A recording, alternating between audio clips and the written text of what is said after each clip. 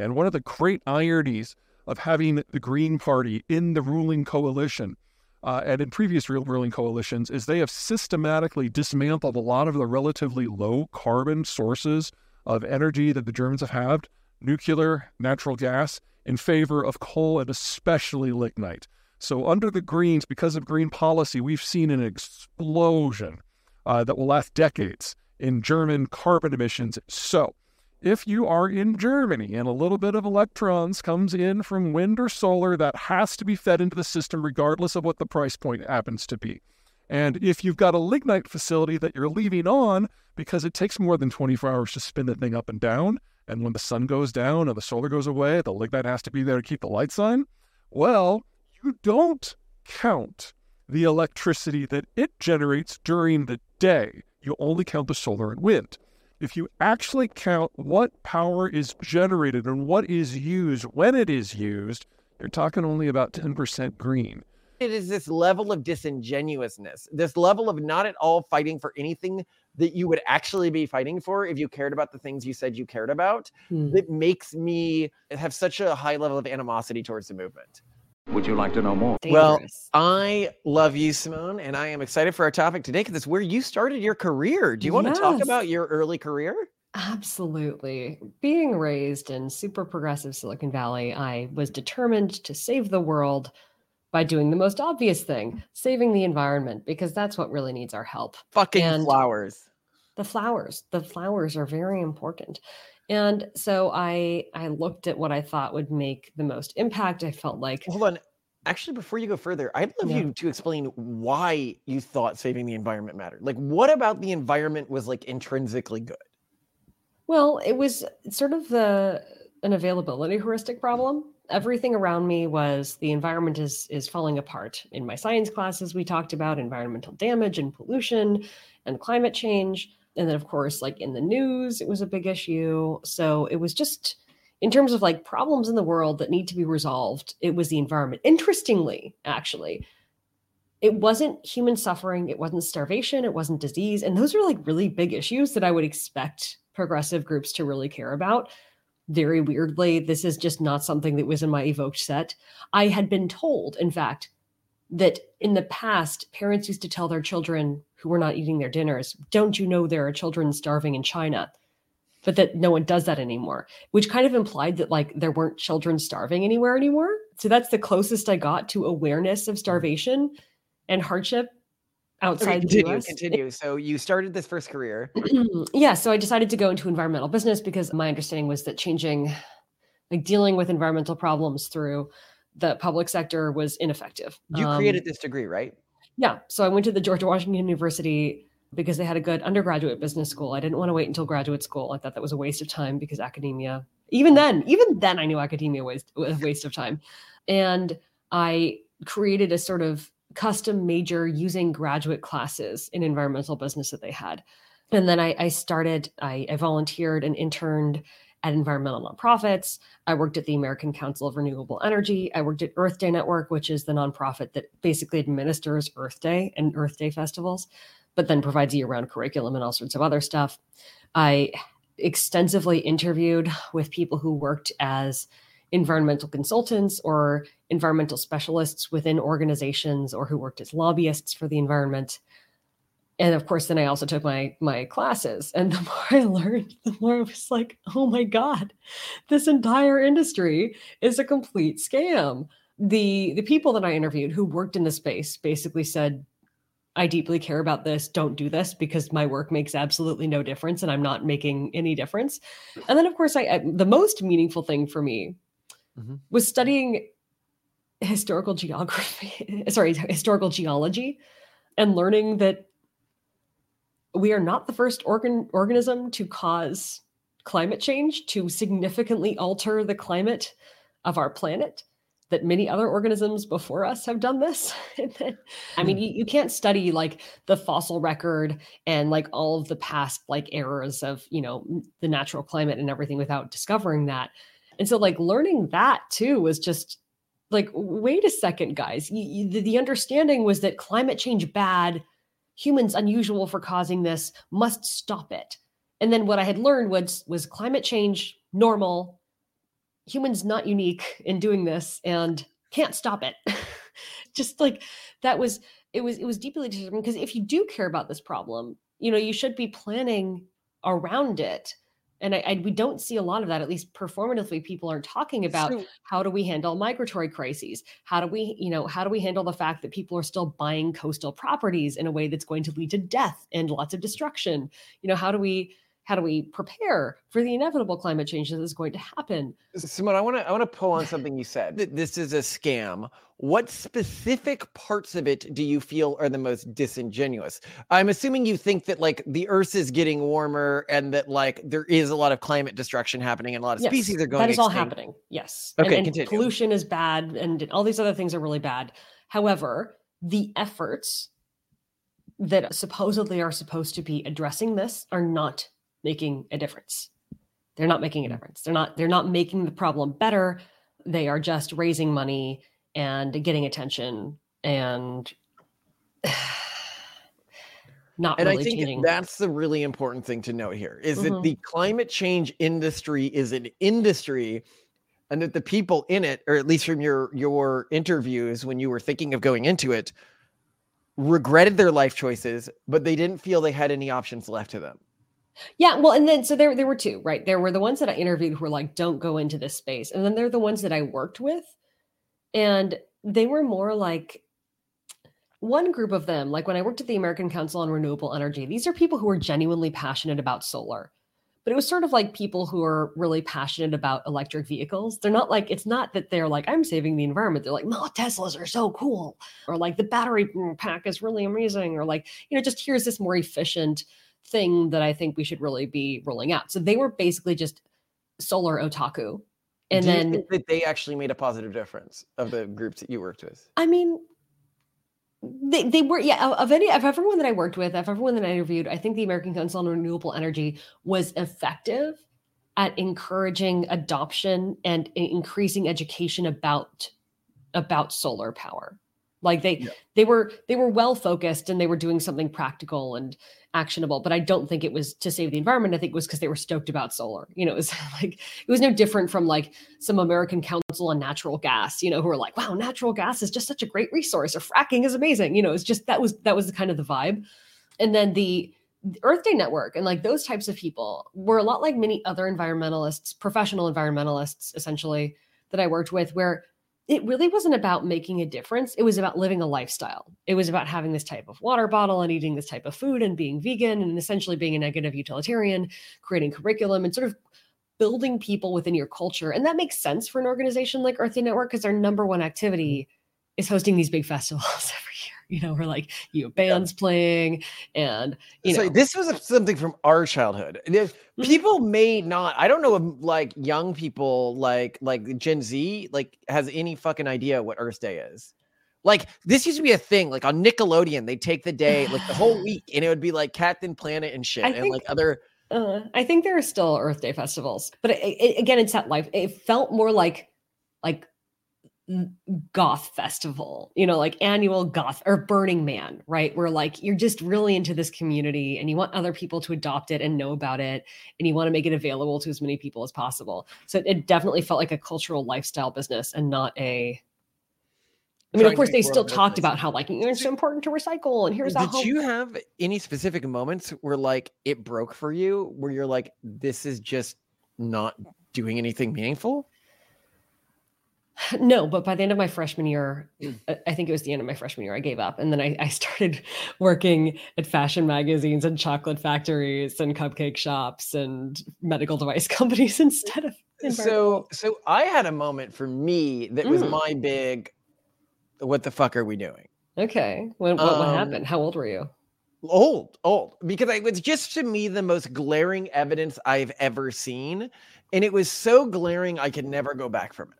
Oh gosh, I don't know about this. This is fun. More backstory on talked about it before. I just don't think you may realize. So global warming, that the Earth is getting warmer. No, it's not. It's global climate change. Don't forget climate change. That climate is changing at a faster pace in modern years than it has historically.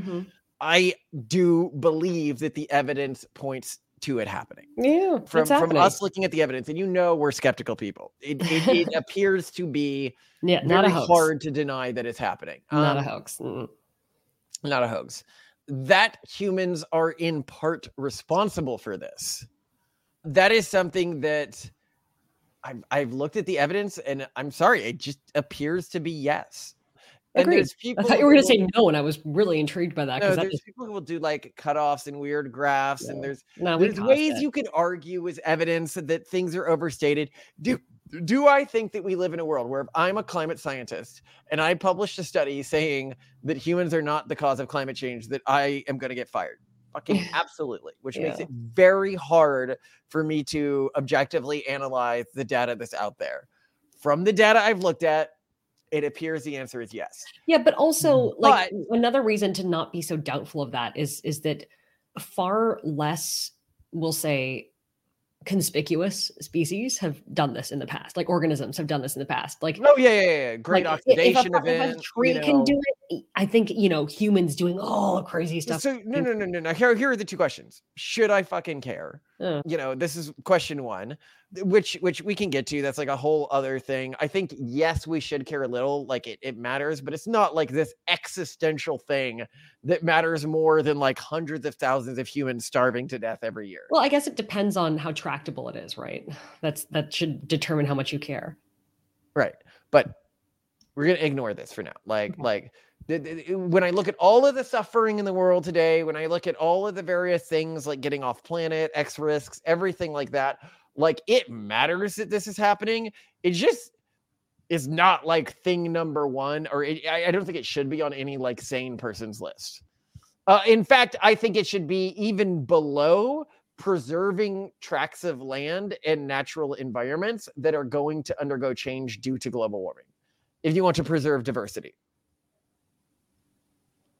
So if I'm going to word this differently, I just don't know how practical it is to do that in the face of your time and money is better spent buying rainforest to keep it from being cut down.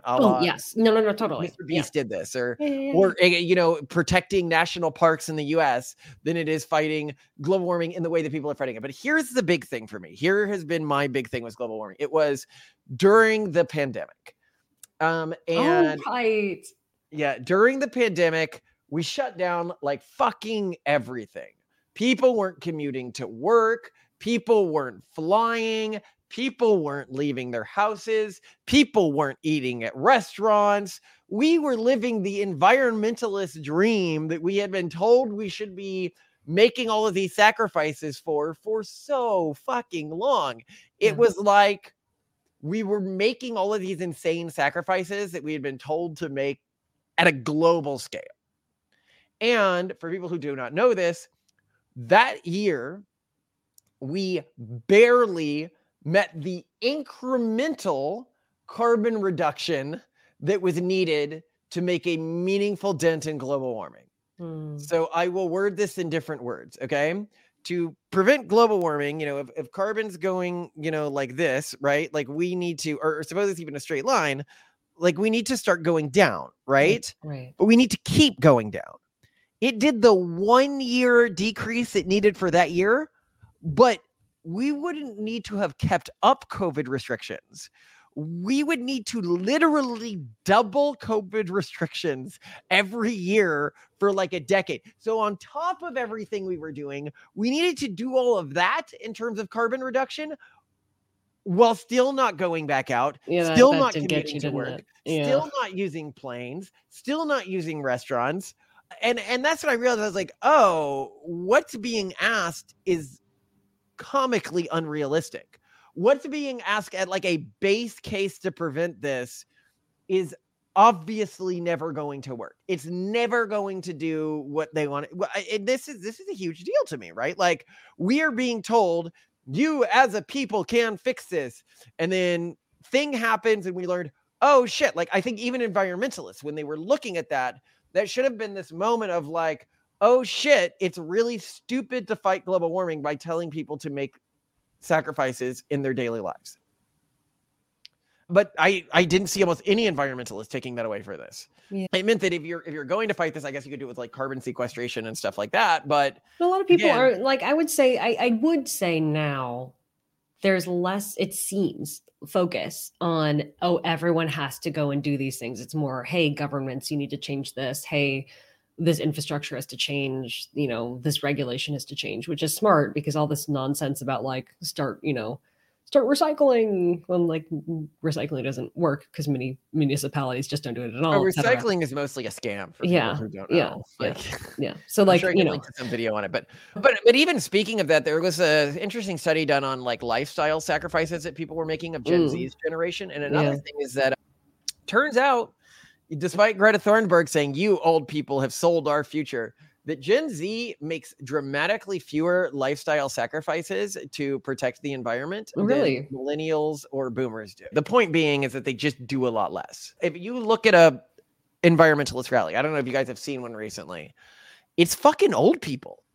You look at like the people. Maybe it's the Gen Z nihilism. People love to doom about it, but they're doing it because all humans love to doom. That's why apocalyptic memes are so viral. That's why there's a bunch of idiots going around now saying AI is going to kill us all. We've done a lot of episodes on this. It is not. There's like mathematical proof that it's not. Look at our reverse grabby alien theorem video. Yeah, guys, stop. Stop trying to make apocalypticism a thing. It's not a thing. It's not a thing. LLMs are not going to kill us. I'm not saying no AI can kill us. I just don't think that we're anywhere near that level of technology. And I think that the data backs this. And even so, we're probably dealing more with a relative danger versus an absolute danger, i.e. if it's going to kill us, it will definitely eventually kill us. And so everything we do up until that point is actually more of a risk. And that if it's going to kill us, we would kill ourselves once we reached a certain level of intelligence. Like we would converge on a utility function. There is terminal convergence of utility functions. But anyway, and I think that the data supports this. I think that this is actually what's supported by the inverse gravity alien theorem. But back to the topic at hand. So global warmingism. Yeah, I think it's something that people just use to masturbate this doomerism they have without really having to engage with anything that's particularly hard to engage with. If anything, also, like, I do feel like the majority of it non-commercially, like, so when we leave the nerds who are into something that is environmentally adjacent, like they're just super nerdy about carbon sequestration for some reason, or like whatever. Like I feel like there are lots of just weird otaku about weird tech that, come across as environmentalists, but really they're just enthusiastic about the intervention.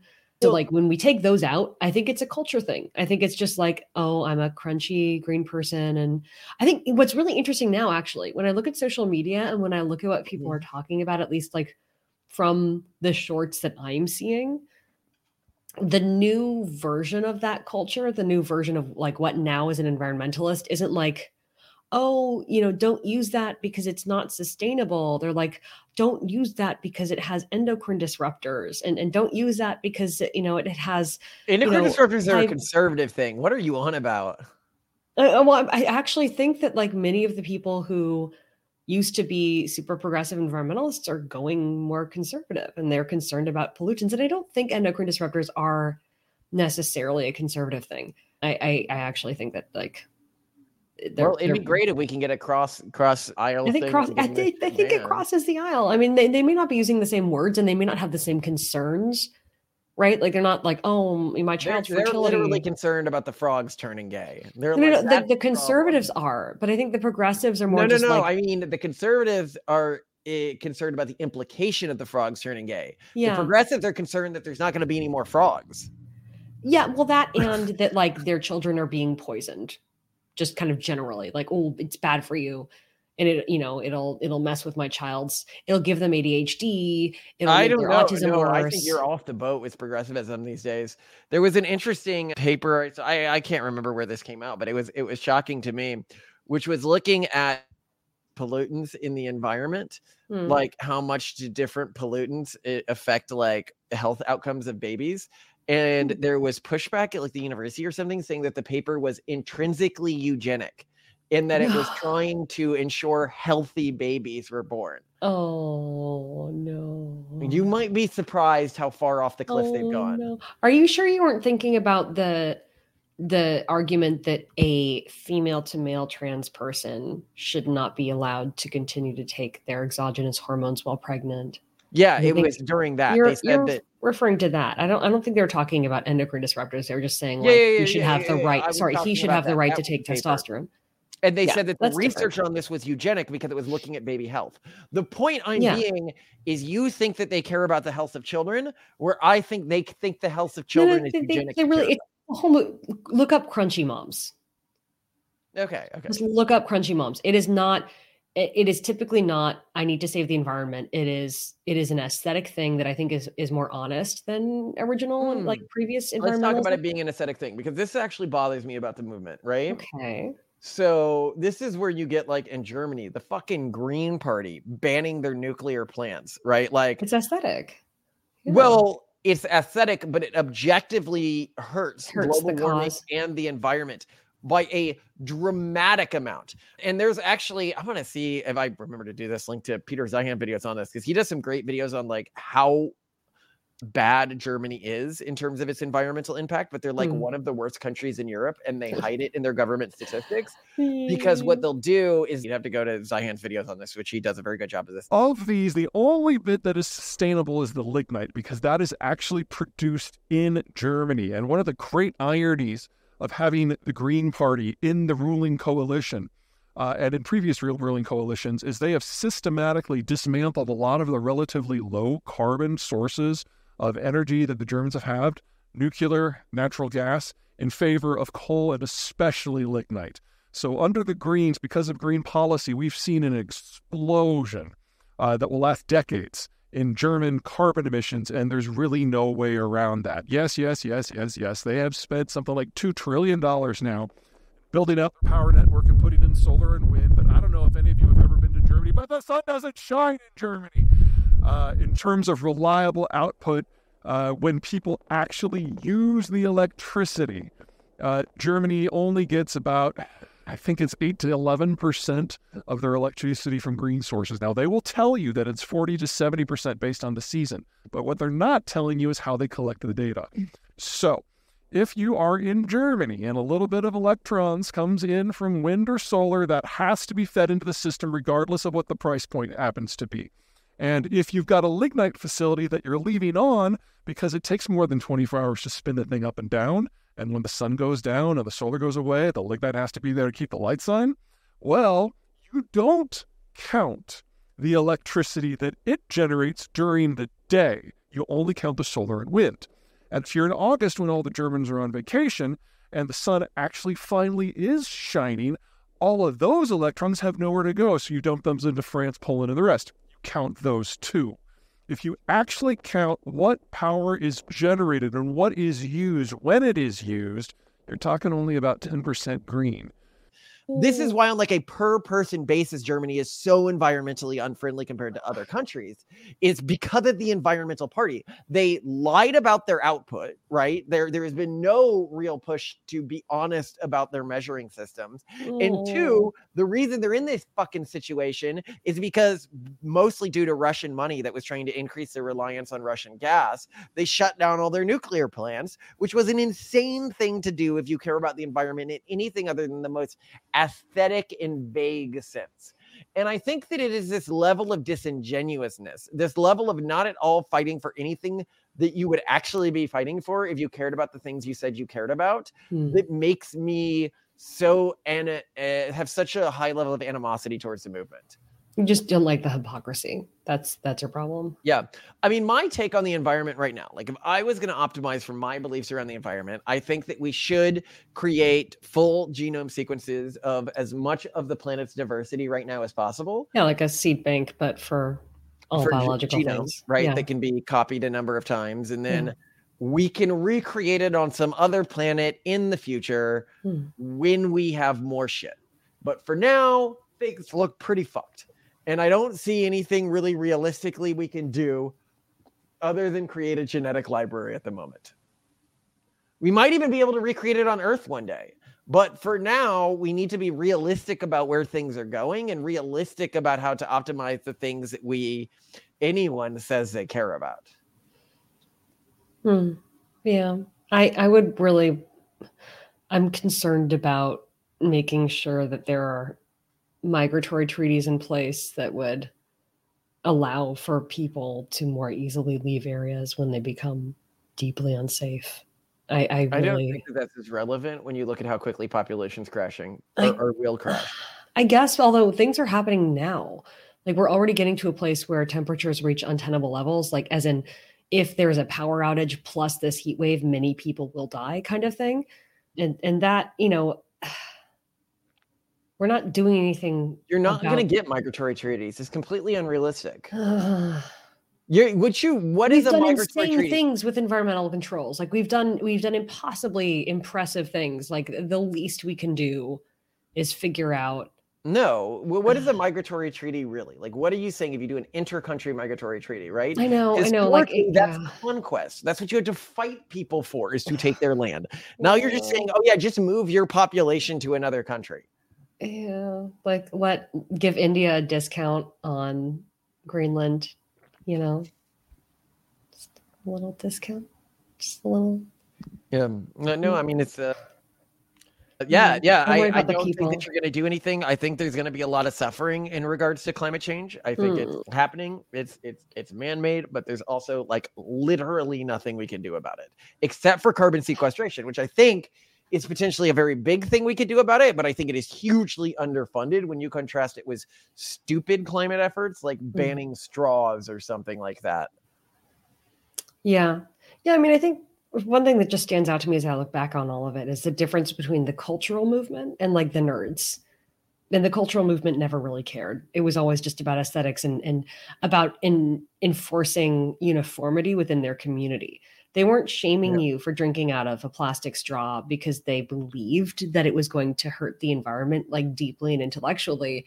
They shamed you because in your culture, in this community, we don't drink out of plastic straws.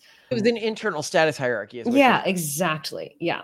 Just like, you know, how dare you dress like a prep? This is the goth club, that kind of thing.